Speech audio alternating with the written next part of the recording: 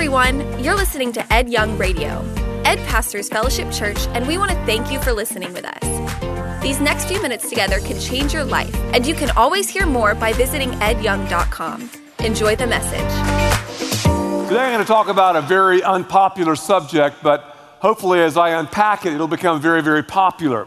I'm talking about a subject that does not sell a lot of books or does not pack out a lot of conferences. This subject is rarely spoken about, especially in church. It is, however, one of the major themes in Scripture. It's painted upon the canvas of the biblical record some 600 times. So what am I talking about? I'm talking about the judgment of God. The judgment of God. That's kind of scary, isn't it? The word judgment, it sounds condescending, capricious, rather cruel. There's a real finality about it. Judgment. In our politically correct culture, people say, well, don't judge me. You're judging me. Don't judge me. What's so ironic about that statement is when we tell people not to judge us, we're judging by saying, don't judge. Oh. Really, when we say don't judge me, we're saying, don't get in my face. Don't point out a wrong in my life. Don't get up in my grill. The judgment. The judgment. I think all of us realize that there's going to be a payday someday. You could take the biggest cynic, agnostic, atheist anywhere around the world, and I truly believe in their heart of hearts, they know there's going to be a judgment one day. The judgment of God looms large in everyone's life. We don't like to consider it. We don't like to think about it. It's unpopular, as I said. I believe, though, it can become a popular subject, especially as we talk about some of the things today. Let me ask you a question. Do you like to get some trophies? Do you like to get awards, rewards? I do. I think everybody does. We dig that. Think back just for a second. Think back in your life. Think back to the time you received your first trophy. When was that? For me, I'll just go ahead and share with you because I'm talking to you. For me, I played for a little peewee football team called the Brookwood Forest Bulldogs. I was a terrible player. I was 7 years old, and our colors were white, black, and red. We had some great uniforms. At the end of the season, our coach was benevolent enough to give all of us a little trophy. And during the award ceremony, I was just looking at that trophy. Finally, the coach got to me, why, usually at the end, and he was trying to say something nice about everybody. He goes, well, Ed Young. Ed showed up to practice faithfully every day, and Ed, here's your trophy. And when I walked up the steps to receive the trophy, I was so locked into the trophy, I literally just took it from him. And all the parents laughed. But that's so true. I love trophies, so do you. We think about the Heisman Trophy. We think about the Outland. We think about the Golden Globes, Emmys, Grammys, Purple Heart. We love trophies, the Gold Watch for 25 years of service. We love trophies. If you are a believer in the house, if you're hearing my voice right now on the floor, the balcony, if you're one of the thousands in all of our campuses, if you are a follower of Christ, check it out. Jesus has some serious trophies, some serious hardware he wants to give you. Isn't that great? And that has to do with the judgment of God. So on one hand, Jesus wants to give these trophies to all believers. On the other hand, though, the trophies will be given out during a judgment ceremony. Every Christian is going to be judged. Did you hear that? Again, it's not a popular subject. It will be, though. Every Christian is going to be judged. You can say, now, wait a minute, Ed. My God is a God of love. My God is a God of grace. He's not a God of judgment. Well, you can't talk about the grace and the forgiveness of God without talking about God's wrath, God's punishment, and God's judgment. You can't do it. And we've sort of lifted this character trait out of the character of God. God is a God of judgment. We're made in his image. We have this judgment chip in our lives. When we see some things that are wrong, we want those wrongs to be made right. When we see injustice, we want justice. We always say, somebody has got to pay. When we hear about a tragedy, when we see someone taken advantage of, we say, somebody's got to pay. God has set eternity in our hearts, Ecclesiastes 3:11, and part of this eternity is the judgment of God. So Christians, you're going to be judged. I'm not talking about whether or not you're going to heaven. No. We're all going to heaven if we've been wrecked by grace, if we've received the mercy of the Lord. What I'm talking about, though, is I'm talking about the judgment of God. I'm talking about real accountability, real vulnerability. But during this ceremony, there's going to be some serious rewards being handed out. God is holy. God has to judge stuff that's unholy. If God doesn't, he ceases to be holy. The wages of sin is death, but the free gift of God is eternal life through Jesus Christ, our Lord. Is he your Lord? Is he number one? Have you given your life to him? Let's talk about judgment, specifically the judgment of you and me, because there's a date with deity we all have. We can't put it off. We're going to face it. We're going to look into the blazing eyes of Jesus Christ himself. Judgment, J, U, D, G. Who thinks there's an E next? Raise your hand. Wrong. I'm a horrible speller. I checked it out 4 or 5 times. M-E-N-T, the judgment seat. It's also called the Bema seat. Have I misspelled anything so far? That might help some of you. You like that? Well, see, that's the way I made my J's. Anyway, back in the Greek games, a judge would have an unencumbered view of everything going on, the races, the pole vaulting, the long jump, the discus, whatever. Jesus is sitting on the Bema seat. He has an unencumbered view of your life and mine. So believer, we will have to give an account of every thought, every deed, every conversation, every idle word, and these will be made visible during the judgment, at the judgment seat. And the judgment seat happens to be reserved for those here who are believers. Now, what happens when someone dies, dude? I mean, where does their soul go? Is there some kind of a purgatory or waiting room or holding cell? No. When someone dies, their soul either goes to heaven or to hell. The judgments that I'm going to talk about, and there's 2, have to do with something that happens later.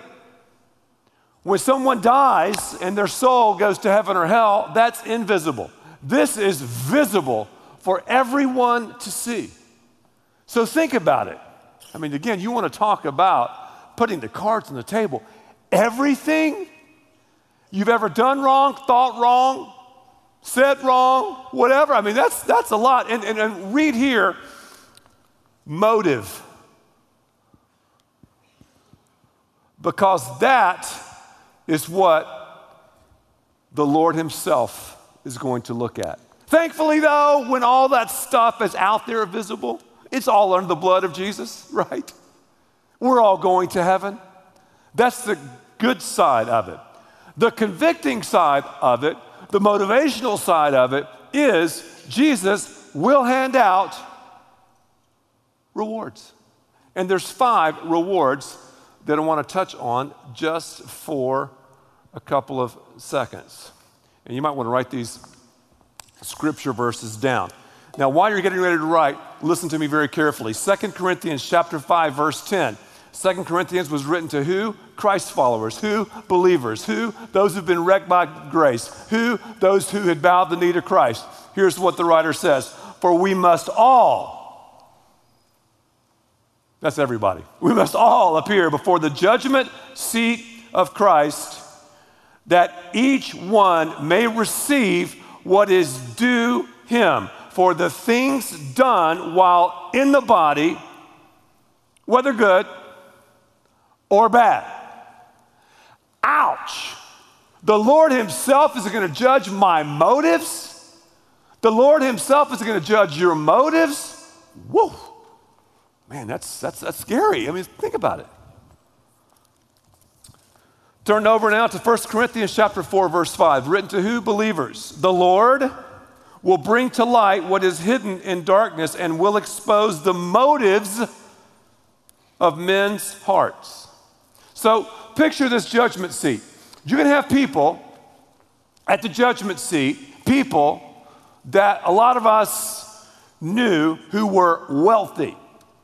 And a lot of us thought these wealthy people were really generous to the bride, the church.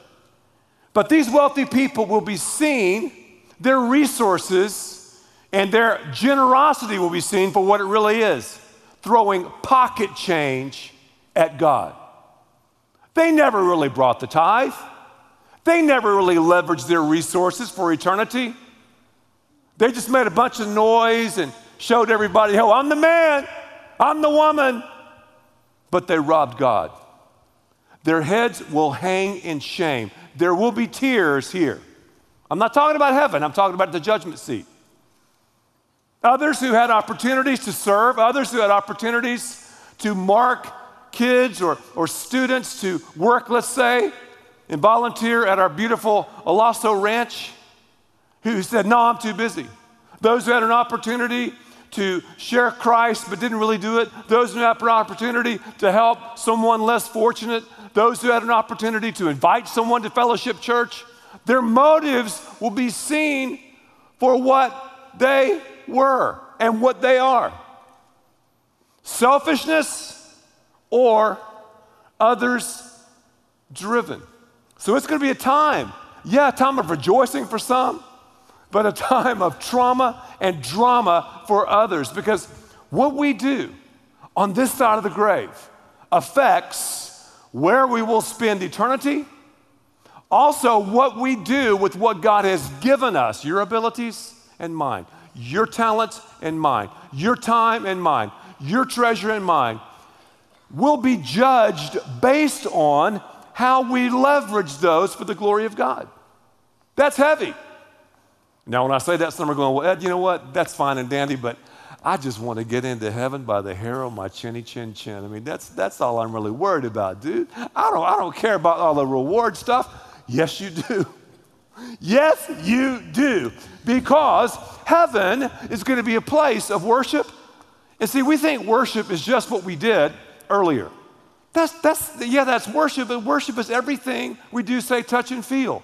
Life should be worship. In heaven, we live life. In heaven, we continue this perfect plan that God has for us, using our time and talent and agenda and abilities for the glory of God.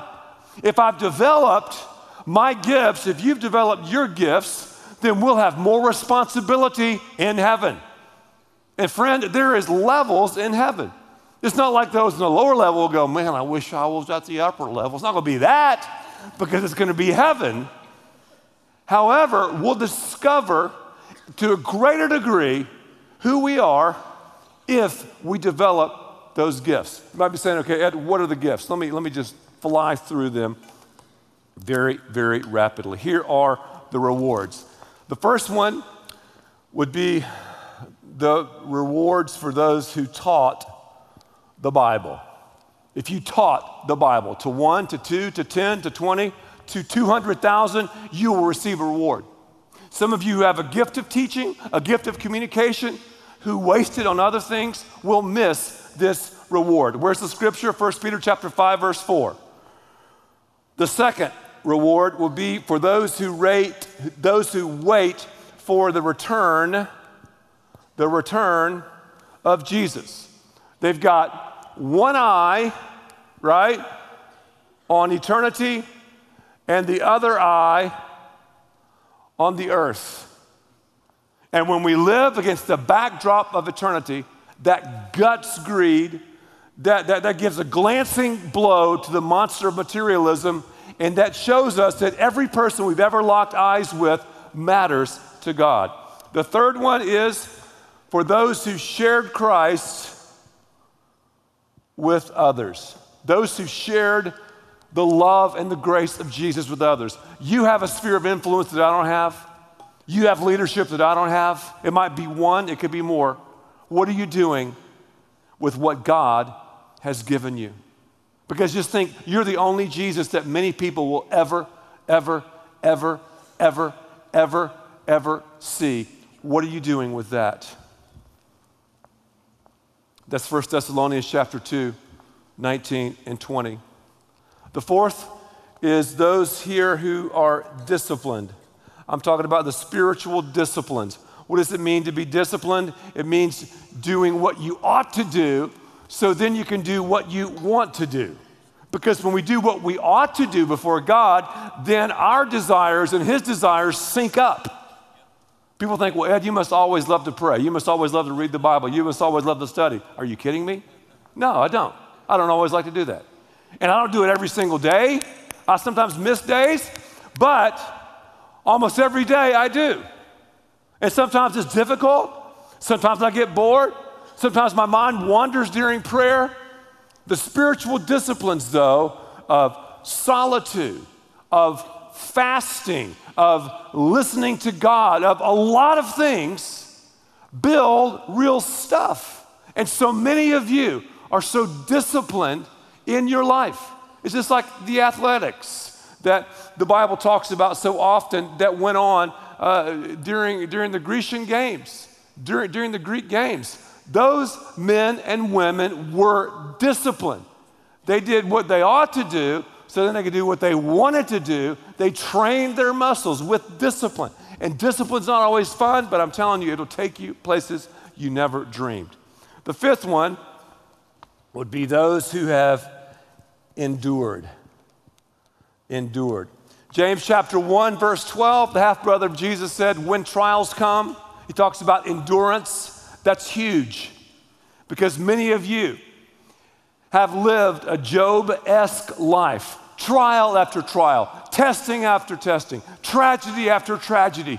You will receive an amazing reward of endurance.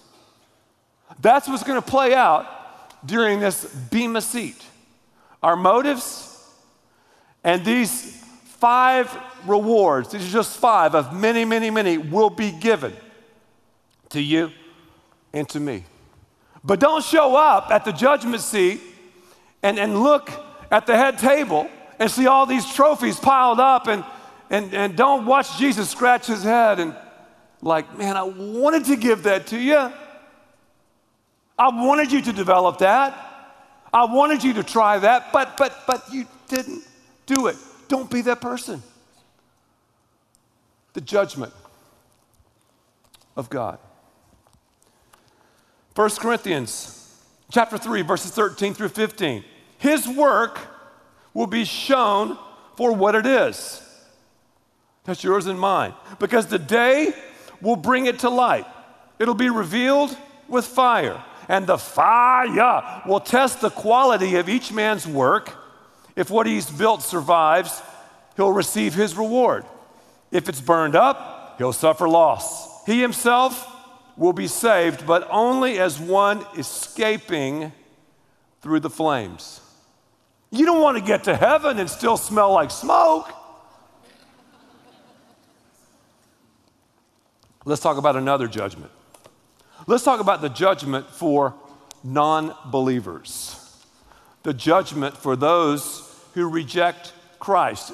As I said earlier in my opening comments, I believe everybody knows that they're going to face a payday someday. I believe everybody knows that judgment is in the cards. I believe everybody knows that this is going to happen.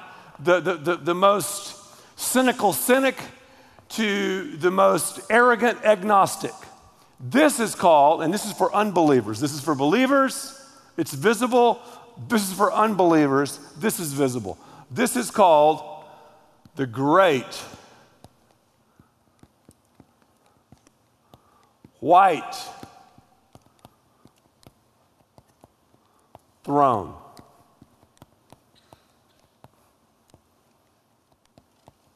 The great white throne.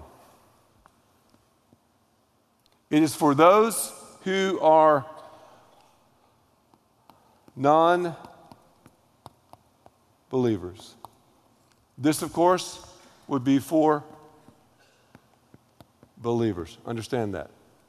This is for non-believers. Now, at this time, every person who has ever lived, who has rejected Jesus, will face the great white throne. The souls that are in hell will come back, and they'll have a little pause as they face the great white throne judgment. Now, at about this time, some of you are saying, well, how could a good God hurl people to hell? Answer, God doesn't hurl anybody to hell. We make that choice.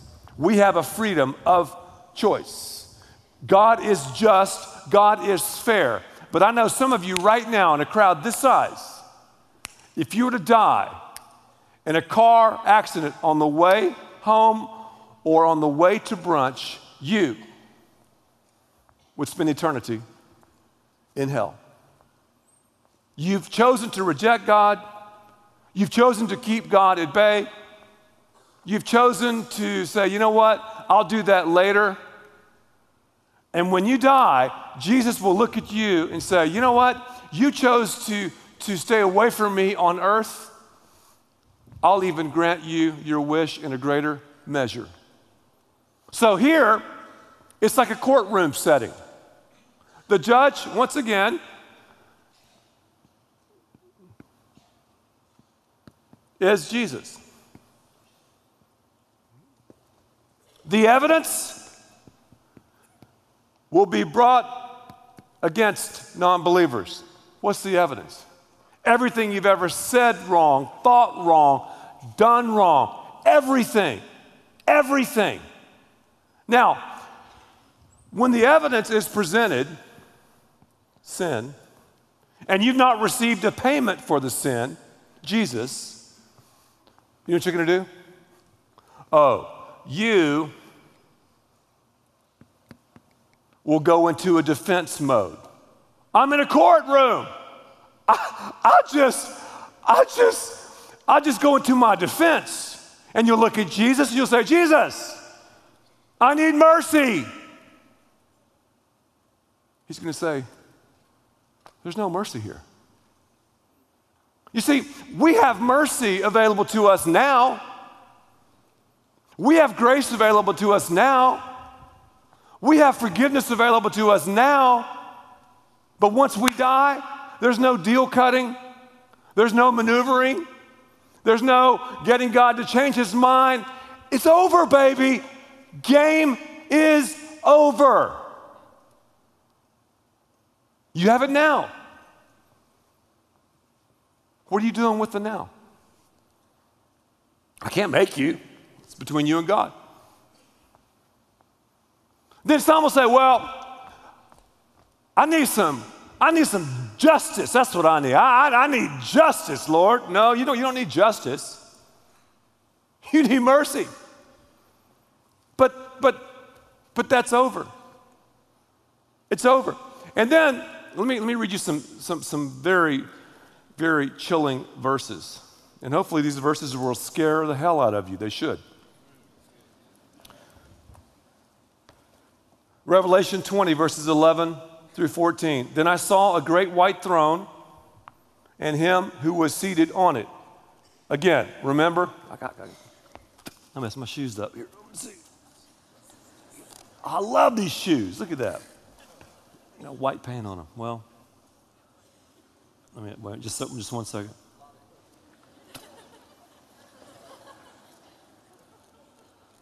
If you don't tackle a spot very quickly, yeah. Yeah, I'll blot it. Yeah, thanks, man.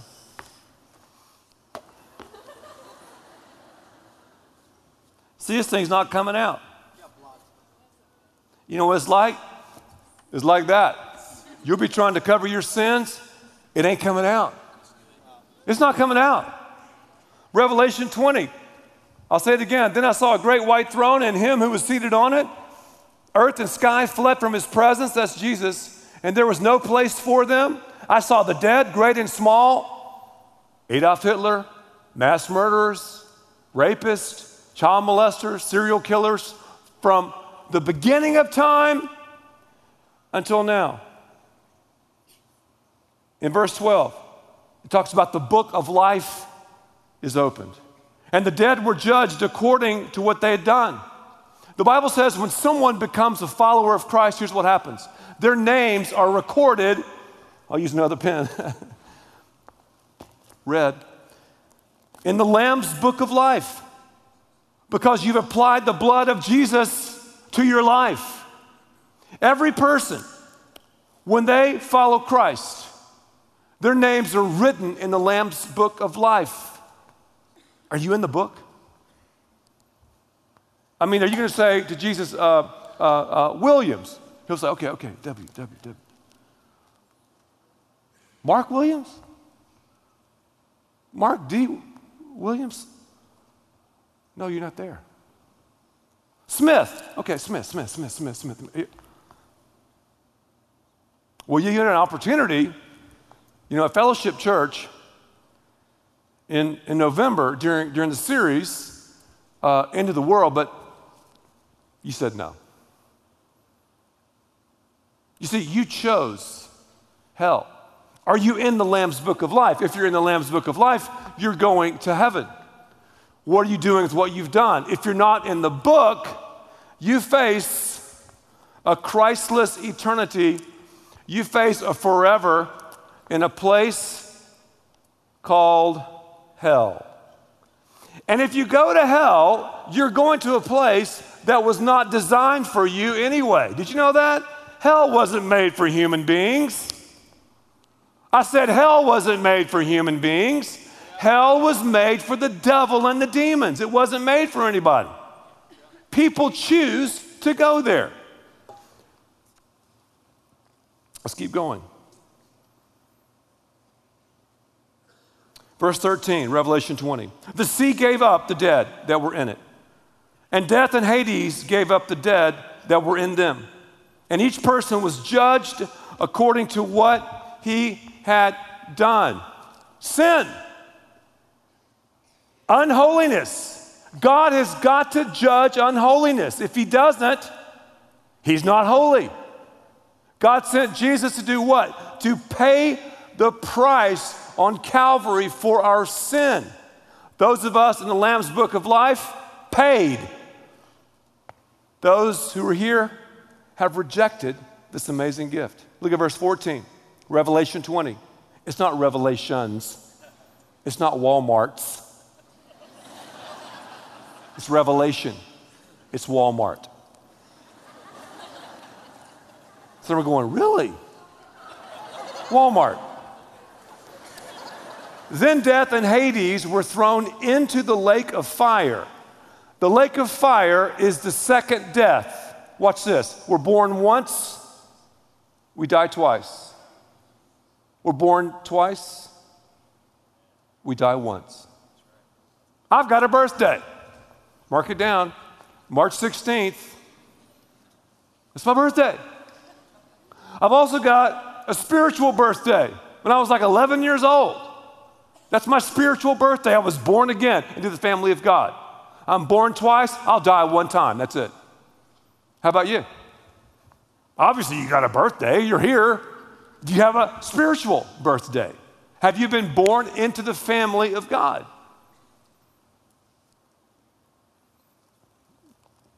Revelation 21 now, verses 4 through 8.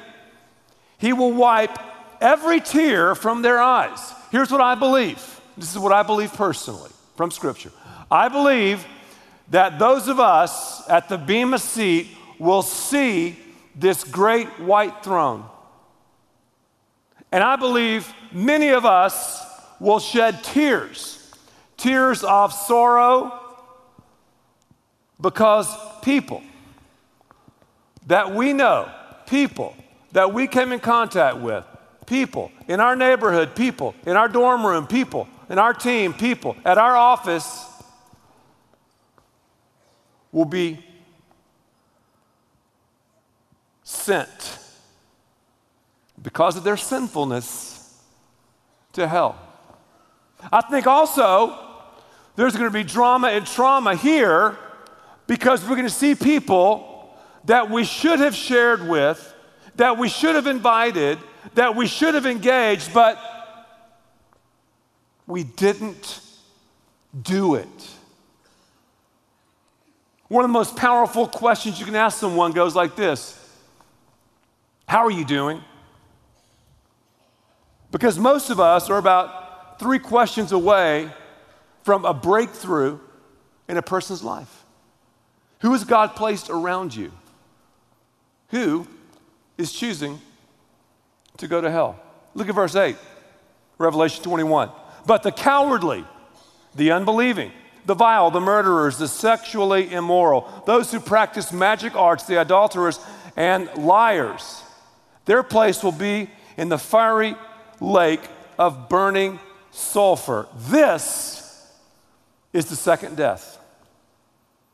So here, you're not going to meet Jesus as Savior, but you will meet him as judge. That's the judgment of God. And this judgment should cause great motivation, whether you're a believer or non-believer. Well, let's keep dieseling on. Philippians 2, 9 through 11. Therefore, God exalted him to the highest place and gave him the name that is above every name, that at the name of Jesus, every knee should bow in heaven and on earth and under the earth, and every tongue confess that Jesus Christ is Lord, to the glory of God the Father. So we either bow now or bow later. Wait a minute, I don't understand this, my brother. At the name of Jesus, every knee should bow? Even the unbelievers, even the people that reject it, every tongue confess? Yes. Yes, because the last thing that the unbelievers will see, those people that rejected Christ, the last thing they will see will be Jesus ruling and reigning on the throne, and everybody, this represents their knees, will bow the knee to Jesus. And they'll have that forever thought, that forever image on the frontal lobes of all of their brains throughout eternity. Well, man, I don't mind going to hell because my friends are going to be in hell and we can party in hell. The Bible says even if your friends are there, you won't know it. It's a place of utter isolation. It's a place where you can do anything and everything you've ever wanted to do alone. It's a place of weeping and gnashing of teeth. It's been described as a place where it's a forever feeling of scorpions stinging. It's that regret, it's that remorse that you had the opportunity, but you said no. Now, this series that I've done called The End of the World, this series on the end times has been one that prayerfully has really been motivational for all of us, because it's so easy in a series like this, as I've said, to get so caught up in the whens and the whys and the hows that we miss the who, the you, and what in the heck we're supposed to do. Knowledge is one thing. Information is one thing. But the deal is transformation. Well, here's what can happen, speaking of transformation, in every life here. Let me talk to believers, and then let me talk to pre-believers, because I believe many people are right on the edge of becoming believers, and I think at the end of the service, you'll become a believer. So check this out. You can become 4 things. Number 1, you can become a man or woman of justice. Say justice with me. Justice. Have you ever been betrayed? I have. You ever been taken advantage of? I have. You ever been hurt? I have. You ever been stabbed in the back? I have. Everybody has. Betrayal happens. Pit happens, right? You're pushed in the pit of betrayal. What do you do about it? I'll get them back. What do you do about it? I'll make them pay. No, you don't. You become a person of justice. God, you take care of them. God, you're going to settle accounts. God, I know vengeance is yours. I want to leave room for the wrath of God. We can become people of justice. Also, we become something else. We can become people of forgiveness. Say forgiveness. Forgiveness. Forgiveness. God is the God of forgiveness. He's the God of the second chance, the God of the mulligan. Golfers got that. All we have to do is look at the cross. It should encourage us to seek forgiveness. Now, forgiveness is not saying this. Well, I apologize if I hurt you. I'm sorry if you took it the wrong way. No. That's a bunch of crap that celebrities and politicians read from lawyers when they apologize. And those are pitiful. Those aren't apologies.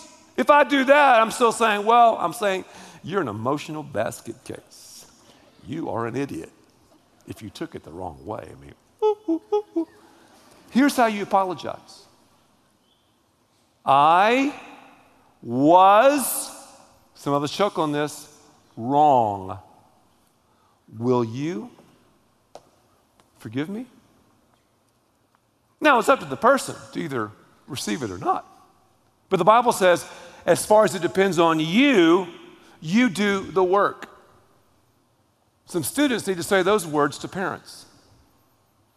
Some husbands need to say those words to spouses. Some wives need to say those words to husbands. Some kids need to say that maybe to a coach, a teammate. Maybe you need to say it to a business partner. I don't know. I was wrong. Will you forgive me? What would happen if we really trafficked the business of forgiveness? Because that's the gospel. Forgiveness. Forgiveness. Also, number 3, I can become a man or woman of righteousness. Say righteousness with me. Righteousness. Man, that's righteous. What does it mean to be righteous? It means to be holy and pure. God is holy. He tells us, therefore, we are to be what? Holy. God is pure. Therefore, we're to be pure. We can't be perfect. None of us here are perfect. But we need to live a holy lifestyle. Do you realize sexual sin hurts the heart of God? Do you realize living together hurts the heart of God? Do you realize premarital sex hurts the heart of God? Do you realize viewing porn hurts the heart of God? Do you realize outbursts of anger that is not godly, because there is godly anger, but anger that's ungodly hurts the heart of God? Do you realize greed hurts the heart of God? Do you realize materialism hurts the heart of God? Do you realize exaggeration and lying hurts the heart of God? Do you realize saying check is in the mail hurts the heart of God? Do you realize that? It does. It does. As we live righteous lives, as we play for an audience of one, people are drawn to us. As we realize this is an eternal thing, not a temporal thing. This is a thing that lasts forever and ever and ever. And let me tell you something, forever is a long time. If you don't believe me, one day you're going to face the Lord. You'll be like, whoa, man, I didn't listen. I didn't pay attention. I just put it off, and I believed the lie of the devil himself. The 4th thing, we need to be evangelistic.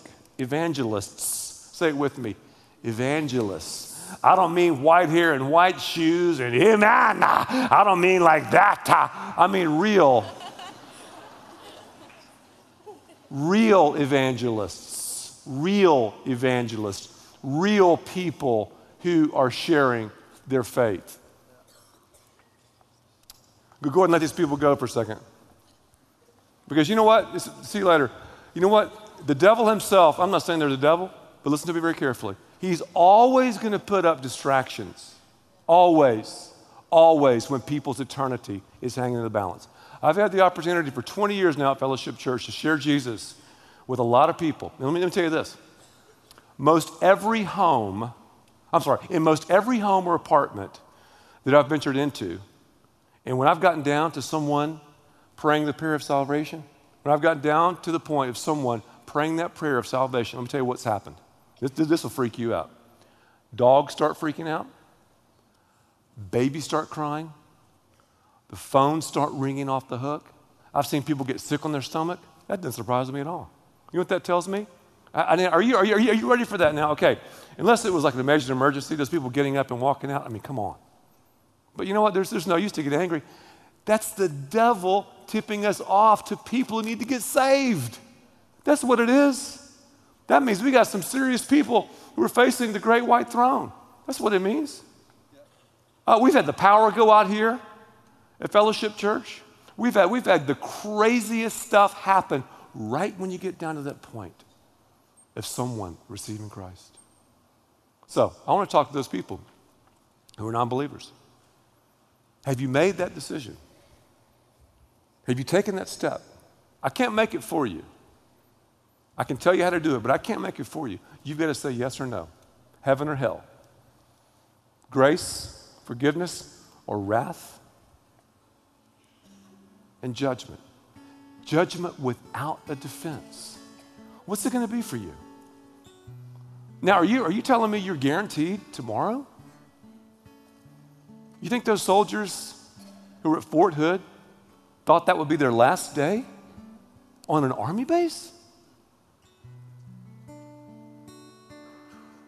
Do you think the hundreds and hundreds of people who will die on freeways around the world, you think when they jumped in their car, they thought, okay, this is going to be it. This is my last time in a car. Seriously. Do you think people who drop dead of heart attacks or cerebral hemorrhages, you think they think, okay, about 5 minutes, I'm going to be out of here? The Bible says we don't know the time. And we prepare for the future in so many different ways with money and with children and with all this stuff, but you're not ready to live until you're ready to die. You want Christ? You want to know Him? He wants to know you. Just open up your life to Him. Well, how do you do it, Ed? It's very simple. You just say this to God. Bow your heads with me for a moment. Every head is bowed and every eye is closed. Just say, God. Just say, God, I'm a sinner. I've messed up. I've fallen short. I've committed moral turnovers, and I admit that to you. I believe that you sent Jesus to die on the cross for my sins and rise again. And I ask you, just ask Him.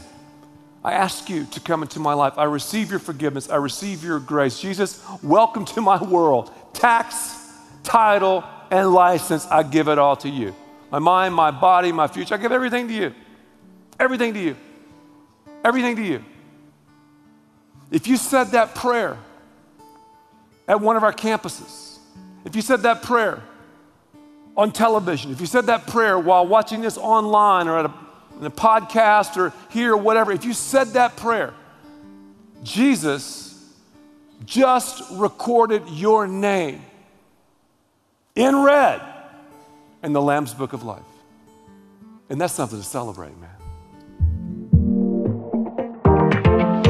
Thank you for listening, and thanks to all who give so generously to this ministry. It's because of you that we can continue this show and equip people with the hope of heaven. You can click the link in the description to support the show or visit edyoung.com. There you can also be resourced with bonus content for free, including a daily devotional. We also encourage you to share the message today with those around you. Thank you again for listening. God bless.